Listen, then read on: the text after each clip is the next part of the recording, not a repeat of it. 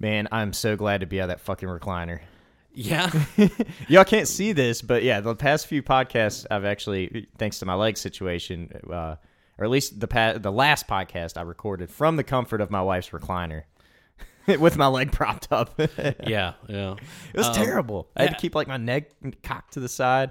Yeah, because we couldn't get the mic over you in a comfortable way. And then I had to find a place to sit without moving all of your furniture around. So that was, I'm glad we're back to our original office. I don't know, whatever, our recording studio. Hey, everybody, welcome to Beer and Bible. I am Neil, and I do all the research. And I am now caffeinated. I've come back to the light. Yeah, I quit the coffee. We're still recording in the daytime, which is still a little weird. But so I've got my morning Java flowing through me. That's what I'm drinking today.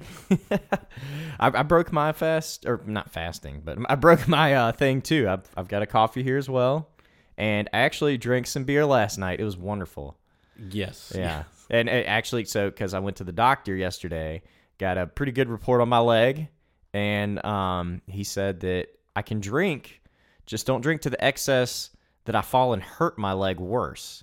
Okay. So it's very vague, but he said, yeah, I wouldn't worry about the alcohol.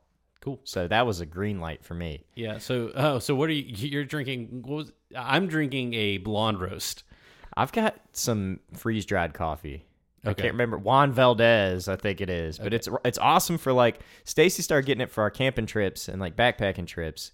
Because you can like just put it in a Ziploc baggie and like you pour it in and it's coffee, freeze-dried coffee grounds that actually dissolve. I guess it's ground up really fine the way you do yours. So it dissolves kind of like into nothing. Like it's just like really tasty coffee. Yeah. So I've got a system of how I do my coffee. So we'll talk about that later. I'll bring it up. But I'm Chris. I didn't even do my thing. No, I'm Chris, official Bible reader. Not beer drinker yet, but next episode I'm going to try and have a beer in hand, even if it is 10 o'clock or 11 o'clock or whatever o'clock in the morning. If it's 7 o'clock, that's fine. Yeah, whatever. I've been released by the doctor. Breakfast beer is a thing, right? Oh, absolutely. All right, this is my stupidity. Whenever I think breakfast beer, I know there are oatmeal stouts, and that's what sits in my head. But I think that's from back when I was a kid, only eating oatmeal for breakfast, and like that's connected. Except this one doesn't have the dinosaur eggs that when like you I used to love that shit. Yeah, it would turn into a little fruit dinosaur, like some kind of thing. Yeah. But I that's not a great breakfast beer because it's heavy. I mean, it would be good because a lot of them are really tasty. Stouts is where you get a lot of those good flavorings like vanilla and all that stuff, and some spices. But that'd be kind of heavy to start the day off with that. If you're gonna do like a long haul day drink, I start with like lighter stuff in the morning, which again with the citrusy, fruity IPAs, that's a pretty good one. Okay, so it's a little bit like orange juice. No, not at all. Or you could start just banging out Bud Heavies first thing in the morning and just keep that rolling like, all day long. Grab a couple 24 packs. Yeah. So, did you have something you wanted to share with us? Oh, yeah. So speaking of beer and Bible and what we're doing here, it's been brought to my attention by Neil that on Spotify, we've got some people kind of riding our fucking coattails a little bit here. And I don't want to say it in a mean way like that. Yeah. but there are some other beer and Bibles out there. We won't name them specifically, but if you go on Spotify or, the apps you're streaming from, if you're a new listener or if you're telling somebody about it, because if you already found us if you're listening to this. Yeah. But look for the Mug and the Cross, and it's beer and Bible. We're the OGs. Yeah. There's no plurals on anything. Also, Instagram, Beer and Bible Show, Facebook. What are we? We're just Beer and Bible. Beer and Bible. Look for the Mug and the Cross. Yeah. There are the other shows. None of them are rated explicit lyrics like ours. I was gonna say that's another good way to find it. You can always note that, and we only do verses. Like our pattern is only do verses. It looks like a lot of the other ones out there that might be good. I haven't listened to them. Are more like Christian subjects and topics. And if you've been with us, you know that we tend to stay with the Bible, or we have a really weird steer very clear of the we're not really great for Christian ideas. We're really great if you just want to hear about the Bible, and you've probably learned that. But if you've listened this far, you've kind of figured that out. But if you've got family and friends, acquaintances, just might maybe point them towards the Mug and the Cross, or also to look for the ones that are verses. Dude, so on the Spotify thing, do you list it as explicit, or does somebody actually listen to this and they're like, oh, that's explicit, and then they put the tag on there? No, I put the tag on there, I think, when I first got us registered with iTunes. Oh, gotcha. And I think the way I put it with our RSS feed, which you don't... Along with all the research, Neil also does everything else with the podcast. I've got a lot of good friends that help me out in figuring out what to do. But, yes, that's what we've got going on, and just it helps people, because I've heard people... my fear is that people get the name wrong, and then they get the wrong podcast, and they go, this isn't fun at all. Yeah. Not saying anything bad about those guys. We haven't listened to any of it, but just saying, like, if you're trying to send somebody our way, look for the Mug and the Cross. Yeah, I wonder how many people have accidentally come to us instead when they're looking for their podcasts, and they end up going, these guys are terrible human beings. That's us. There's some blasphemous motherfuckers out there that are riding y'all's coattails. Yeah. All right, so we are in, we just finished up Matthew chapter 8 last episode. What? We're in Matthew? Yeah. Forever. We're almost done. No, we got 20 more chapters to go, buddy. Oh. So we got through the Sermon on the Mount, a lot of teaching, and then we get to Action Jesus from 8 to 9. That's Jesus doing things and talking and meeting with people, and we get to see him interacting with the world. And then in chapter 10, he's going to take his posse, his 12 disciples, and he's going to send them out to do. The whole question is, well, what are they doing? And the answer is they're teaching everything from 5 through 7, and they're doing the stuff from 8 through 9. So it's like Jesus does the stuff. Now he's going to send his disciples to go do exactly what he just did. Gotcha. So that's where we are with the story, and we're going to do some Old Testament reading first, just to get everyone ready. And we're, keep in mind, in the Jewish culture that we're in, first century Judaism, they're going to be familiar with these passages. So and then Matthew's readers would have been familiar with this. So I want to make sure that our audience is familiar with these passages as well. So let's kick us off with the chapter Hosea. Hosea is a prophet. God came to him and said, look, I want you to be an example. I found it. I want you to be an example of my love for Israel, because Israel's a hoe. She goes out and she keeps chasing after other men gods. can be hoes too. Yes, but they are a hoe. Yes, they are a hoe. And so what he does is he tells Hosea to go out and marry a woman that's a prostitute, and she's probably a temple prostitute. That is, she's at another temple for another god, not the Israeli. Yeah, the Israelites didn't have temple prostitutes. No, not nearly as much fun. But they had have to be in the boring religion. Yeah.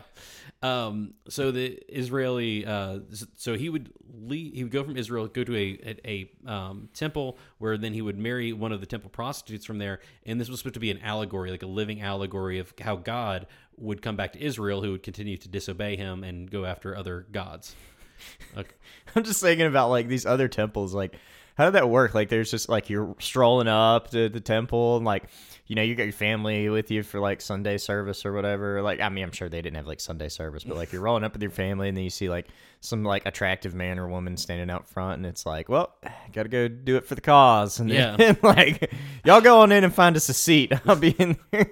It's not me. It's the religion. Yeah. That's so weird. Anyway, so we're going to read a chapter out of Hosea 6. Hosea. All right, this is going to be a long one, but yeah, just hang with me here. Come, let us return to the Lord. He has torn us to pieces, but he will heal us. He has injured us, but he will bind up our wounds. After 2 days he will revive us. On the third day he will restore us, that we may live in his presence. Let us acknowledge the Lord. Let us pray on to acknowledge him. As surely as the sun rises, he will appear. He will come to us like the winter rains, like the spring rains that water the earth. What can I do with you, Ephraim? What can I do with you, Judah? Your love is like the morning mist, like the early dew that disappears. Therefore I cut you in pieces with my prophets. I killed you with the words of my mouth. Damn, this is violent. My judgments flash like lightning upon you, for I desire mercy, not sacrifice, and acknowledgement of God rather than burnt offerings. Like Adam, they have broken the covenant. They were unfaithful to me there. Gilead is a city of wicked men, stained with footprints of blood. As marauders lie in ambush for a man, so do bands of priests. Damn. They murder on the road to Shechem. committing shameful crimes. I have seen a horrible thing in the house of Israel. There Ephraim is given to prostitution, Israel is defiled. Also for you, Judah, a harvest is appointed. Whenever I would restore the fortunes of my people. That's it. Yeah, that's somebody's pissed. I guess that's God. Like, God's pissed. Yeah. So that's exactly what he's laying down. This Hosea is. I think we've talked about this. When you think prophecy, God's mad a lot. Damn. Look at Israel. I mean, okay. It's like, yeah. I gotcha. It's like, man, those parents have anger issues. Have you seen their children? That sounds really bad. Like I'm blaming the parents or blaming the children for that's not the case. But no, Israel's continues to disobey God. So then he's just laying into them with these things. And he's also pointing out that they're still doing the sacrifices. So it's like doing everything wrong and then always apologizing. Like, okay, I cheated on you, honey, but I bought you flowers, so that kind of makes things better. It's like, no, no. Yeah. Let's go further into 14:9. We're going to jump to another section of Hosea and just read one verse, not 11 like we just did. Let's see here. 14. Got it. Who is wise? He will realize these things. Who is discerning? He will understand them. There's more. The ways of the Lord are right. The righteous walk in them, but the rebellious stumble in them. Damn, this is crazy. I'm sober. Yeah. It's a confusing Bible. We're using our stolen Bibles. I marked the wrong spot, too. Oh, shoot. I mean, I read the right verse. I just didn't mark at the end of the verse. So. Oh, okay. So, anyways, again, these are the pictures or the reflections that God has upon his people from that point. So we are going to go ahead at that point with that laid down, that foundation, just keep those in the back of your mind. Like, again, I just want you as an audience to be familiar with it the same way that Matthew's original readers would have been familiar with those passages. So let's read verse 1. Got it. Jesus stepped into a boat, crossed over, and came to his own town. Which would have been...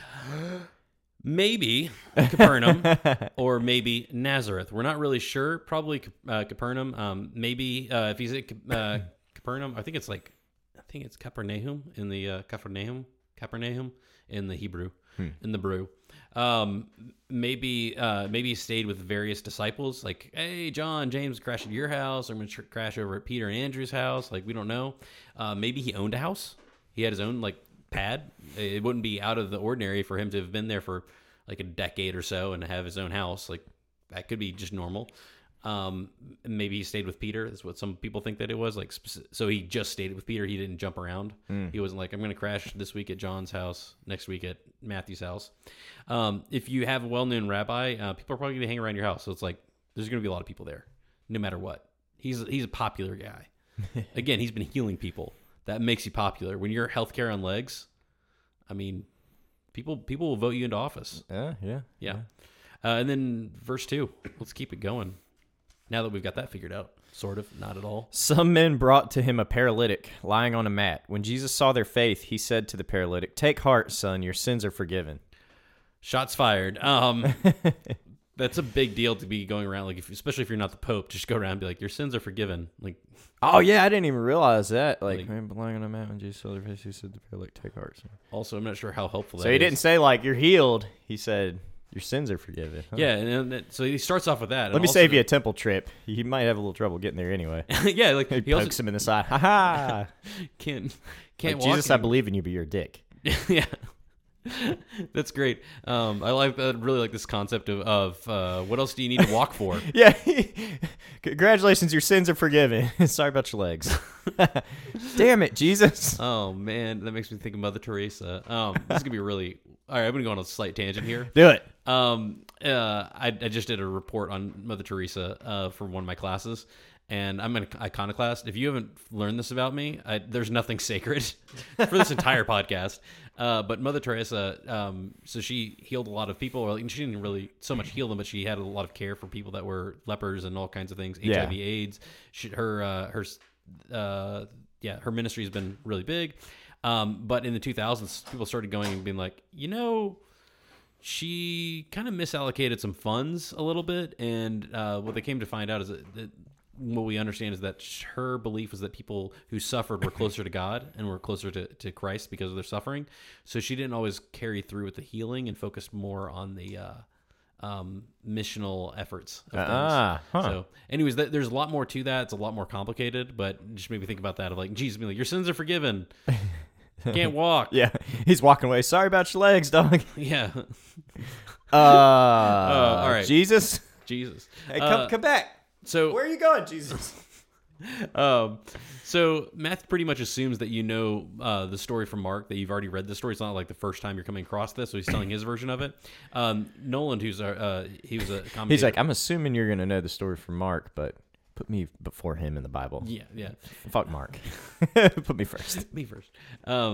Then he, one guy was saying, Nolan, who's a commentator, he says that this story, where it differs from Mark, is that there's more of a focus on the paralyzed guy and the scribes, the ones that are going to be arguing with him. Behold, Idu, like that's what it sounds like. Idu is how it's said in the Greek. Not that it matters to anybody listening here. I'm happy to know that. Yeah, well, and hopefully like Joey doesn't call in and be like, you guys butchered that. Check out our podcast on textual criticism, episodes 9 and 10. Anyways, Mark has 4 men lowering him through the roof. Matthew doesn't really mention that. Faith. Matthew didn't say a damn thing about that. No, coming down through the roof. Yeah, I remember that story being a kid, or as a kid, they would read that. Yeah. And I think we've talked because it was like so crowded that they couldn't even get into the room, right? Yes. See, I remember that shit. Yeah, so they went up onto the roof and they just you've got a little bit of plaster, a little bit of thatching or whatever, and they just ripped it out, and then dropped the guy. Dragging this poor guy up on the mat. He's like, "What are we doing, guys? What's happening?" But you gotta be like, that's gonna be pretty cool to have some friends that are like this guy's. He's not somebody who's gonna be super popular. He has. This sounds bad. He doesn't have much to offer. Like, you can't be like, "Hey, can you help me move?" Oh, don't worry about it, Derek. You don't have to help me move because you're paralyzed. I don't know why I decided his name's Derek, but at this point it is. But then they're like, they still like hanging out with him. Maybe he's really fun playing chess or something. But maybe it's just really funny. Yeah, that's got to be it. So then they take him up on the roof and they lower him through there. So it's like a lot of it. The focus is on the faith of the people lowering him. Matthew does a shitty job of that because he doesn't tell any of that. Like, because then it's like Jesus saw their faith. Matthew makes it sound like they just rolled up and was like, "Hey, Jesus, we got this paralyzed guy. Can you do something with this?" Yeah. Instead of like Mark doing the whole thing. Well, they went up on the roof. They opened the roof. They lowered this guy down. They did all they did all this shit. But Matthew's like, Jesus saw their faith. Like, yeah. What's up, Jesus? That's a pattern that happens. Something that I've heard people talk about is that they talk about, and I say people, sometimes it's, you'll see it with, I'm trying to think, televangelists and such. Like, your faith. Like, if you don't have enough faith, then you can't. Like I could push you off your crutches and be like, "Oh, you fell down. It's because you didn't have enough faith." Like, no, it's gravity, bitch. Yeah. And it really is not much. But in Matthew, you have people that are like, they're getting healed because of somebody else's faith. Like the centurion guy we talked about last time. His servant / lover / son, we're not sure what. Probably not all in one. Like, you never know. Yeah, okay.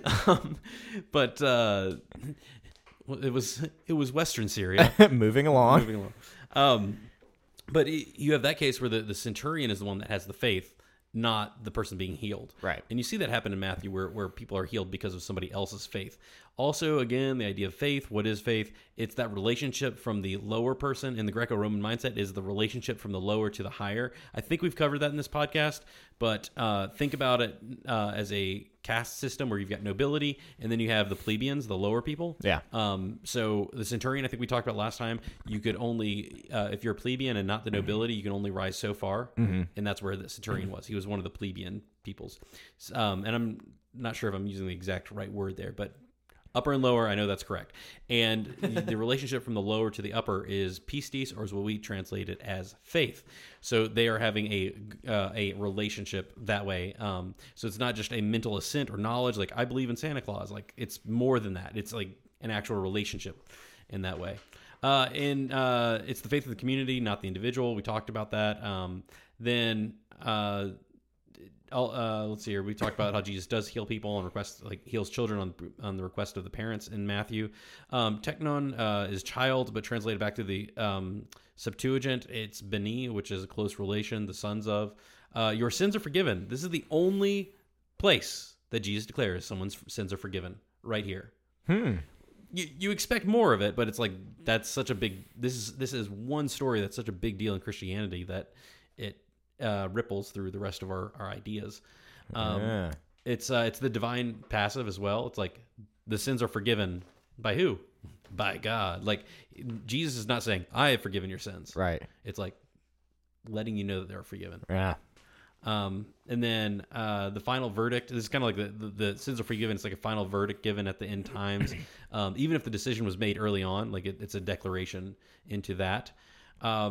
There's debate among scholars about how final this claim is. Many think that Jesus is making the final claim before the final days. So he's like, your sins are forgiven. What if he goes and sins some more? Those will be forgiven too. Like, I don't know if that means like he's going to continue, because that back to that whole faith thing. Get out of hell free card. Yeah. That whole faith thing is based on a relationship. Like, you can't not have faith and maintain that relationship. So his whole thing is like talking about he saw their faith. Yeah. He saw that their relationship was there. So if he like stopped seeing their faith, that might play into that. So I don't want to quite say it means get out of hell free card. Yeah. It could. That is still an option. I don't want to take that off the table. I just want to give an example of where it doesn't have to be that answer. Gotcha. But it's an early. I'm thinking about people who end up finding out that they're going to have to go to jail, but they don't have to go to jail like today. Like they have to go spend their weekends in prison or something, or in jail. That does. I have never been in jail first, but I had a roommate that used to work in a prison system, and he told me like, I've never been to jail either. Just to, I guess we can get that out too. Yeah. It may look like it, but I've never been there. Yeah, not in the drunk tank or anything. No. Nice. No. Anyways, sickness and sin. So like, how are these connected? Like, why is it like, oh, he's got a broken, he's a paralyzed person, and he sits down and goes, your sins are forgiven. Well, that didn't do anything for him, Jesus. Oh, it did on an eternity scale. Well, we don't see that right now. So there's, I guess that is kind of like that's an old world idea that's like lasted for a long time, of like, because I've heard things like that. It's like a cause and effect thing. Like, oh, you've got this bad thing that happened. It must have been you must have done something, or like some sin thing. Like, I've actually heard that before. Oh, yeah. People attribute like bad things happening to like how you probably sinned or something like that. Yeah, and there's some rabbinic sources that talk about skin diseases being due to talking poorly about others. Like there's some teachings that specific sins cause specific harm to you. So there is a Jewish connection that the reason something happens is because of that. There's another situation.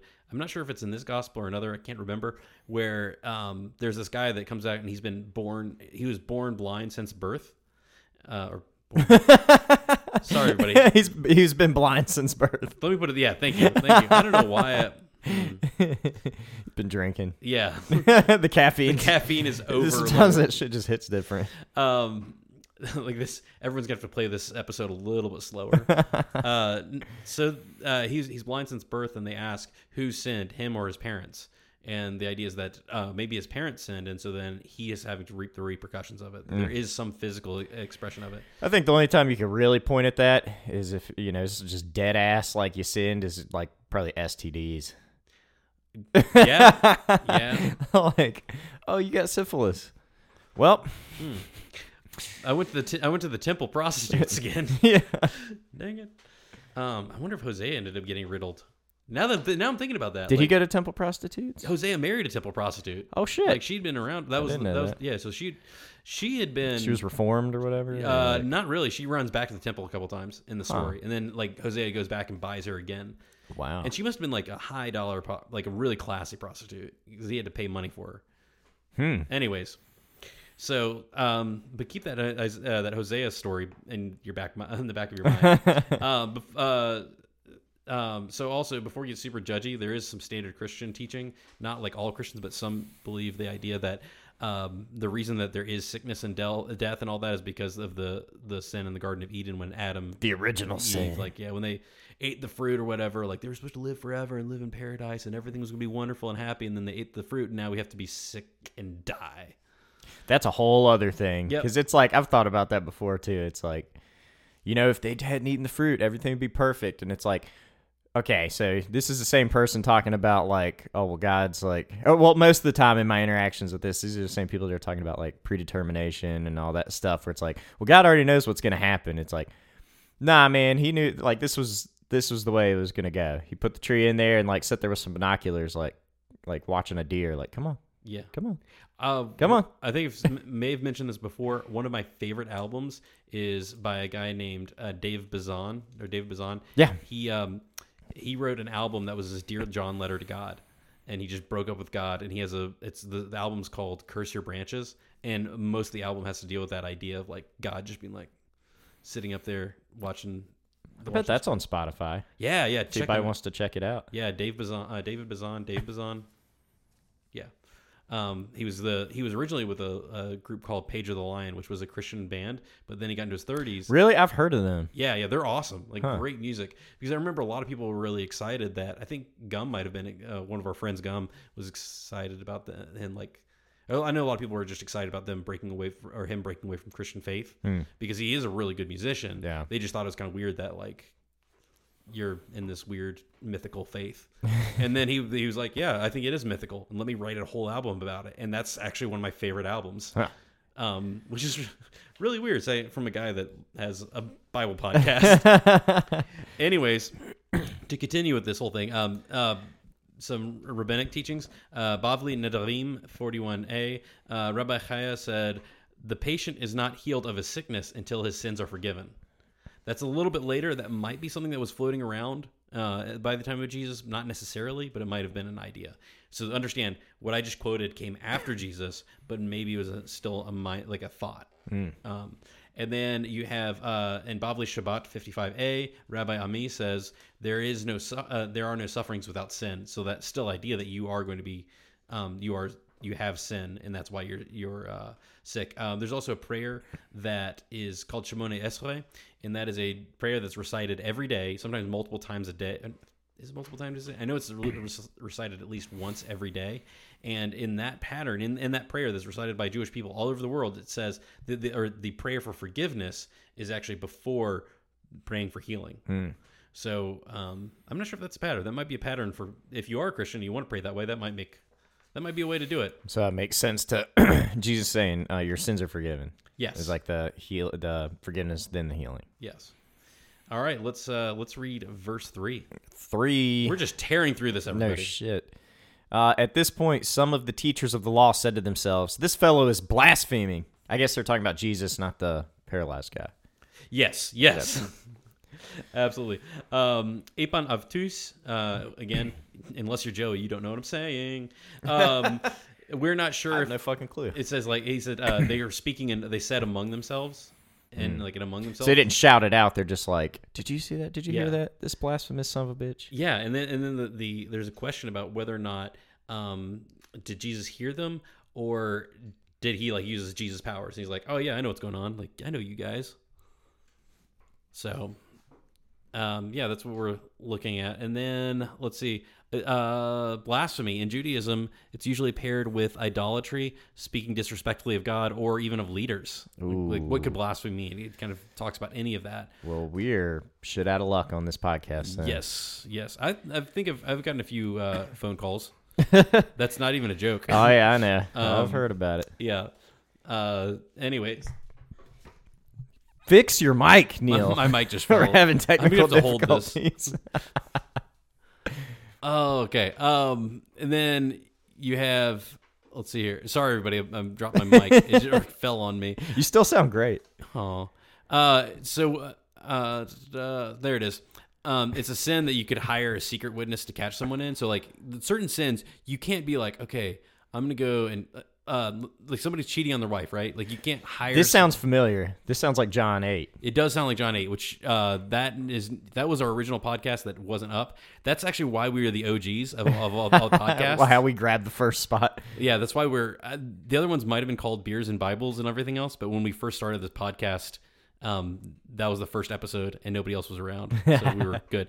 Anyways, so yeah, you if you are, we'll do that study another time. Yeah, sorry. Anyways, so if I'm married and I think my wife is cheating on me, I can't hire somebody to spy on her because that means like I'm letting it happen. Oh, without trying to stop it. Without trying to fix it. Like, fix the situation. Yeah. So that So you're just as guilty at that point. Yeah, or according to like Jewish. Yeah, it'd be like, so why didn't you just sit down and like, have a conversation with her about your relationship? I didn't want to. I wanted to catch her because she's a bad woman. Like, no, that's not okay. Yeah, that's not how it works. No, now you're making them witnesses. Like, you could sit there and say, hey, could you stop her from, like, you could ask your friends to be there, someone to be like, hey, Rebecca, don't do that. Like, that's a bad idea. Yeah. But then that'd be it. But this one, you could actually pay somebody and be like, okay, Chris, I'm going to slide you some money. I want you to go listen and hear if Steve over there says something bad about God. So you can actually, that one you're okay to do. Gotcha. You're not stopping him. You can actually pay somebody to do that. And then you can't you can't add or take away a word. So remember the scribes are coming up? Yeah. And so the scribes are sometimes called Sophrim, or the counters. That's from the Megillah. So you have they're the ones who are counting like the words and making sure you can't say anything or take things away from the word of God. Gotcha. Being very you have to be very specific about it. And probably just like, it might be that Jesus is putting himself on the level of God, or bringing God to his level by being like, your sins are forgiven, like declaring that by God. And especially he's not even a priest. Yeah. He can't even like say that. He's just saying it because he wants to, I guess. And then Matthew drops Mark has like the people saying who can forgive sins, but Matthew doesn't have that. So, all right. So hopefully that's shedding some light onto this. Let's go 4 through 5. 4 through 5. Knowing their thoughts, Jesus said, "Why do you entertain evil thoughts in your hearts? Which is easier, to say your sins are forgiven, or to say, get up and walk?" Huh. Yeah. So then he calls them out. So they're over there whispering in the corner or whatever. And Jesus is like, no, hold up. I know what's going on. Like, yeah, he knows what's going on. That's awesome. Yeah. And then again, we don't know if he's using his does not avoid confrontation. No. What did you call Jesus? He's a what starter? Shit starter. He's a shit starter. I like it. Yeah.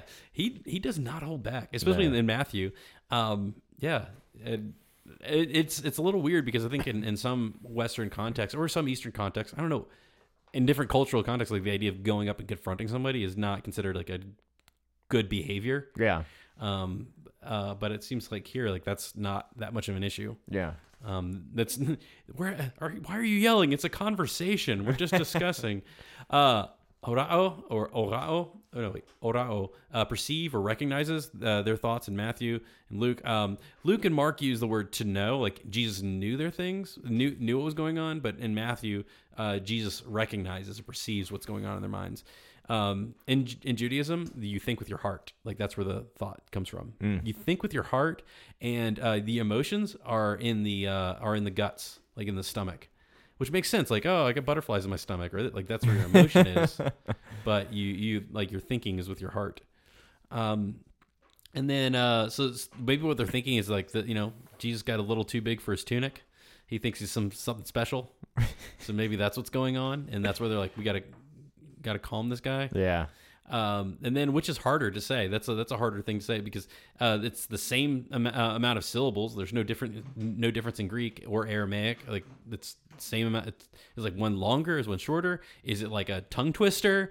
And scholars have tried to figure that out, and there isn't. There's not anything like that. It could be easier to say your sins are forgiven, and no one can see that. Like it might be able to be like, hey, you know what's really easy to say right now is, Chris, all of your sins are forgiven. Like right now, I've decided that, and no one could tell. Like there's nothing changed about you physically. Right. Whereas if somebody said you're healed and you threw your crutches and started doing a little jig or whatever. Like, yeah. That's funny too, because he kind of turns it around where they're like, their idea is like, oh, this he's being blasphemous. Like he thinks he's like he thinks he's God or something, and then he turns around like. Not even addressing that part, just like kind of owning it and being like, what's easier for me to say, get up and walk, or your sins are forgiven? Like, what would make you happy, you fucking idiots? Like, I like that idea of Jesus. Yeah. Like he doesn't even he doesn't even try to justify anything. He's just like, what would be easier for your simple minds to wrap around? Like, I like how he doesn't even say like, do you want to say that to my face? Like, he doesn't bring that up. He just Yeah. And then it says, it's almost like,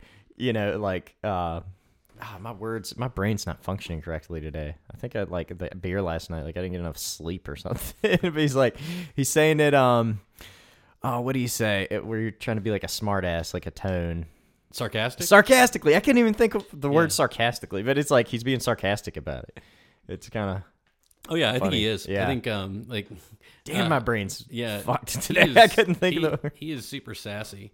I forgot. The other day I was talking to someone. I said something about like, what level of sassiness are you feeling today on a scale of Mr. Rogers to Jesus? Like Jesus is, especially in Matthew. Like he doesn't hold back. He gets into it, and so the whole thing is like healing somebody is really hard to be like, okay, what's easier for me to say? Your sins are forgiven.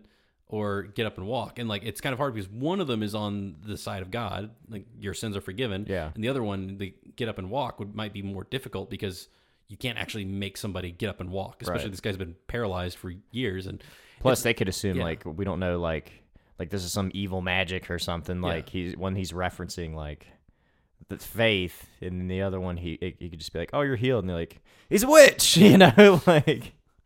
I just don't know if Jesus weighs more than a duck or not. Probably not. He can walk on water. Yeah. Oh yeah, probably not. Yeah, that's right. Well, no. Then if he does float, then he is a witch. Oh shit. Yeah. That's what Sorry, Jesus. Isn't that what the Monty Python thing was? Yeah. Yeah. So he's a witch. Which house would? Never mind. Just read the notes. 50 points from Gryffindor.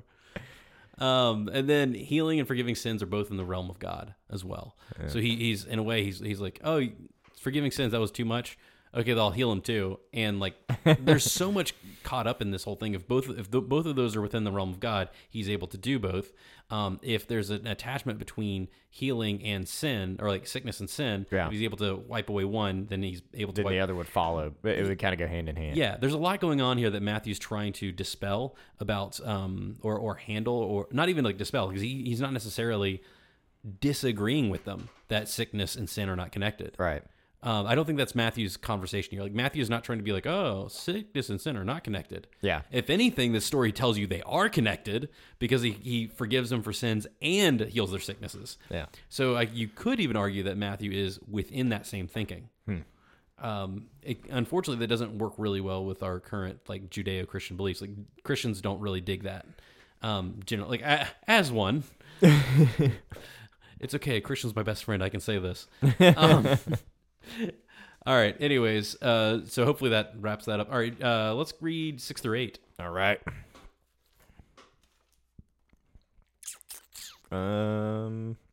Got it. Oh man, I'm having some coffee issues here. Okay, I'm good. But so that you may know that the Son of Man has authority on earth to forgive sins, then he said to the paralytic, "Get up, take your mat, and go home." And the man got up and went home. When the crowd saw this, they were filled with awe, and they praised God who had given such authority to men. So there's the last, like... Yeah. So he talks shit to them, and he's like, your sins are forgiven. They're, like, whispering among themselves, and he's like, no. What would be easier? What would make you guys happy? Do you want me to say this, or do you want me to tell them to walk? And they're, He's like, all right, hold up. Yeah, hold that thought. All right, motherfucker, get up, walk, go. And he gets... Are you happy now? Yeah. Like, it looks back at them. Are you happy? Like... You know, I love it. Like that seems like one of those like I want to talk to the manager. I am the manager moments. Yeah, like in my head, like he's like, now shut up and let me do my thing over here. Yeah, you can't do that. Oh, I can. Yeah, and I just what the hell I can't. Yeah, the heaven I can't. So Jesus has authority, not ability, and that's another interesting idea because I've said this before. So there's a belief in Christianity that Jesus is God. God is Jesus. Yeah. And then you have the Holy Spirit, and then you call it the Trinity. You can read the book of Matthew without believing that. That might shock some people, but my point is that you don't have to read the Trinity in the book of Matthew. Yeah. You can believe it, and you cannot believe it. We will find points in Matthew that points to a Trinity, but we also have points here where it says authority, not necessarily ability. Like that's one of my powers, y'all. It's just like... Yeah, I was given authority to do that. Like I was allowed to do that. And even still, authority in the Greco-Roman mindset still comes with a lot. Like that could be still considered equal footing. Yeah.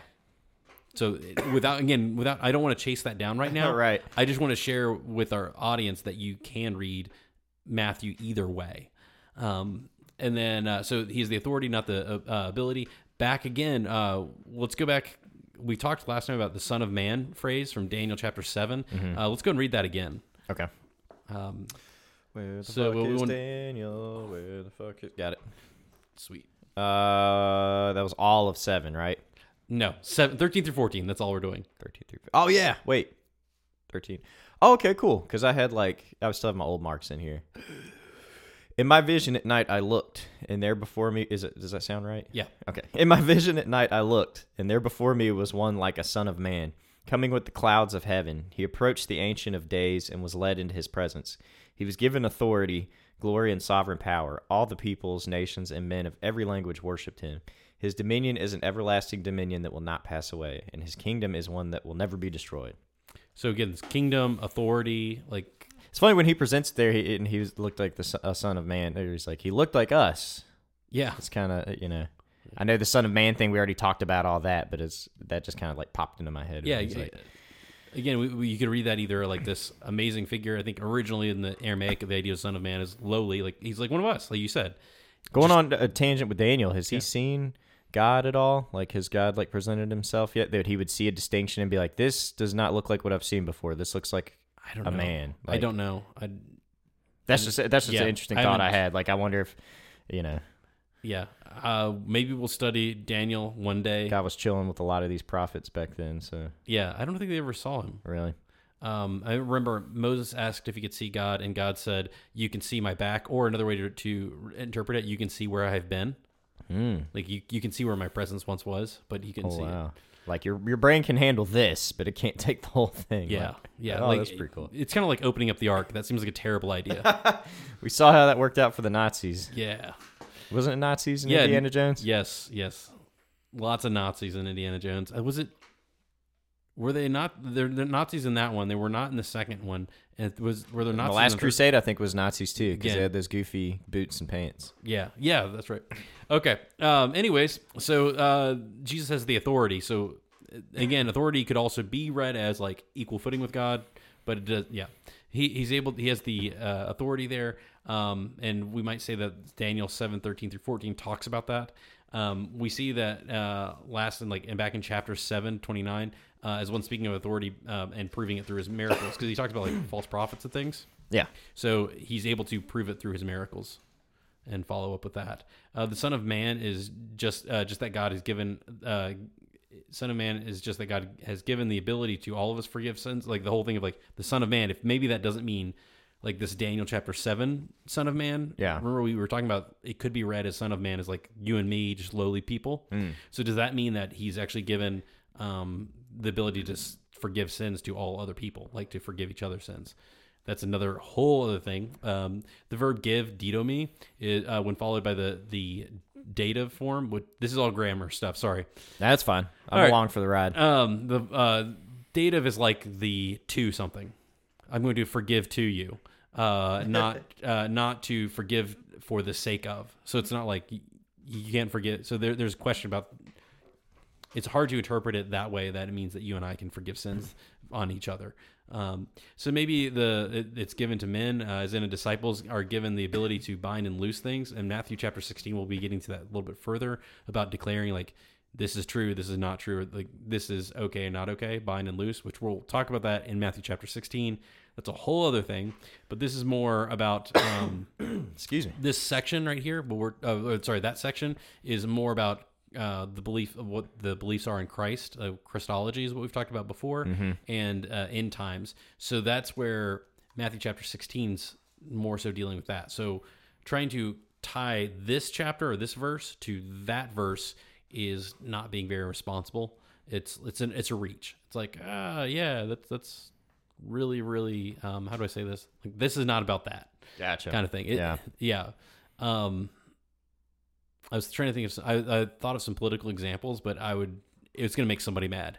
No matter what I say, it's going to make somebody mad. Yeah, so we can dodge that. I was going to say, I can do it. Yeah, if you want to. You guys can handle this. We're not like expressing our political leanings or anything. No. That's another thing. If you think that you figured me out on this one, that's wrong. But the idea is like when people start talking about gun control and the Second Amendment, there's a lot of conversation of, okay, well, does that mean I get equal, like I should have a tank and a fighter jet and everything else because the right to bear arms because of this reason? Mm-hmm. Or some people take and some people would say, yes, you should, because it really is, the context is about being able to fight off the government, where then somebody else might say, well, when they originally wrote that, they were thinking muskets and rifles, like musket rifles, like not semi-automatic weapons. Right. So this is not about that. So you could spin it either way, but understand that argument, the argument I'm trying to make here is sometimes we're trying to tie things to verses, but we're just overreaching. Oh yeah. And you're trying too hard. Yeah.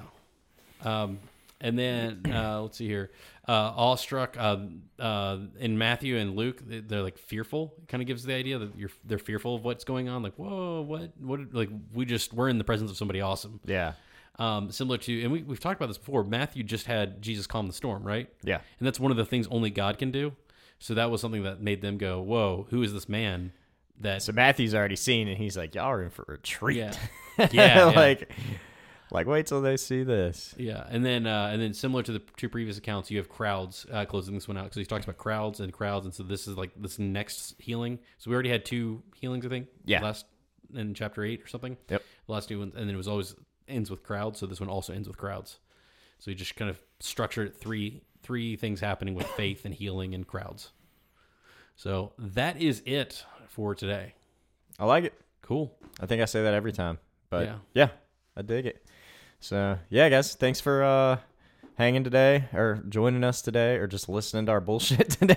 Yeah. And remember, Beer and Bible. Look for the Mug and Cross. Instagram, Beer and Bible Show. Yes, all one word. And then hit us up on Instagram, Facebook. Comments, questions, shit talking. We want it all of it. So thanks, and we'll catch you guys next time.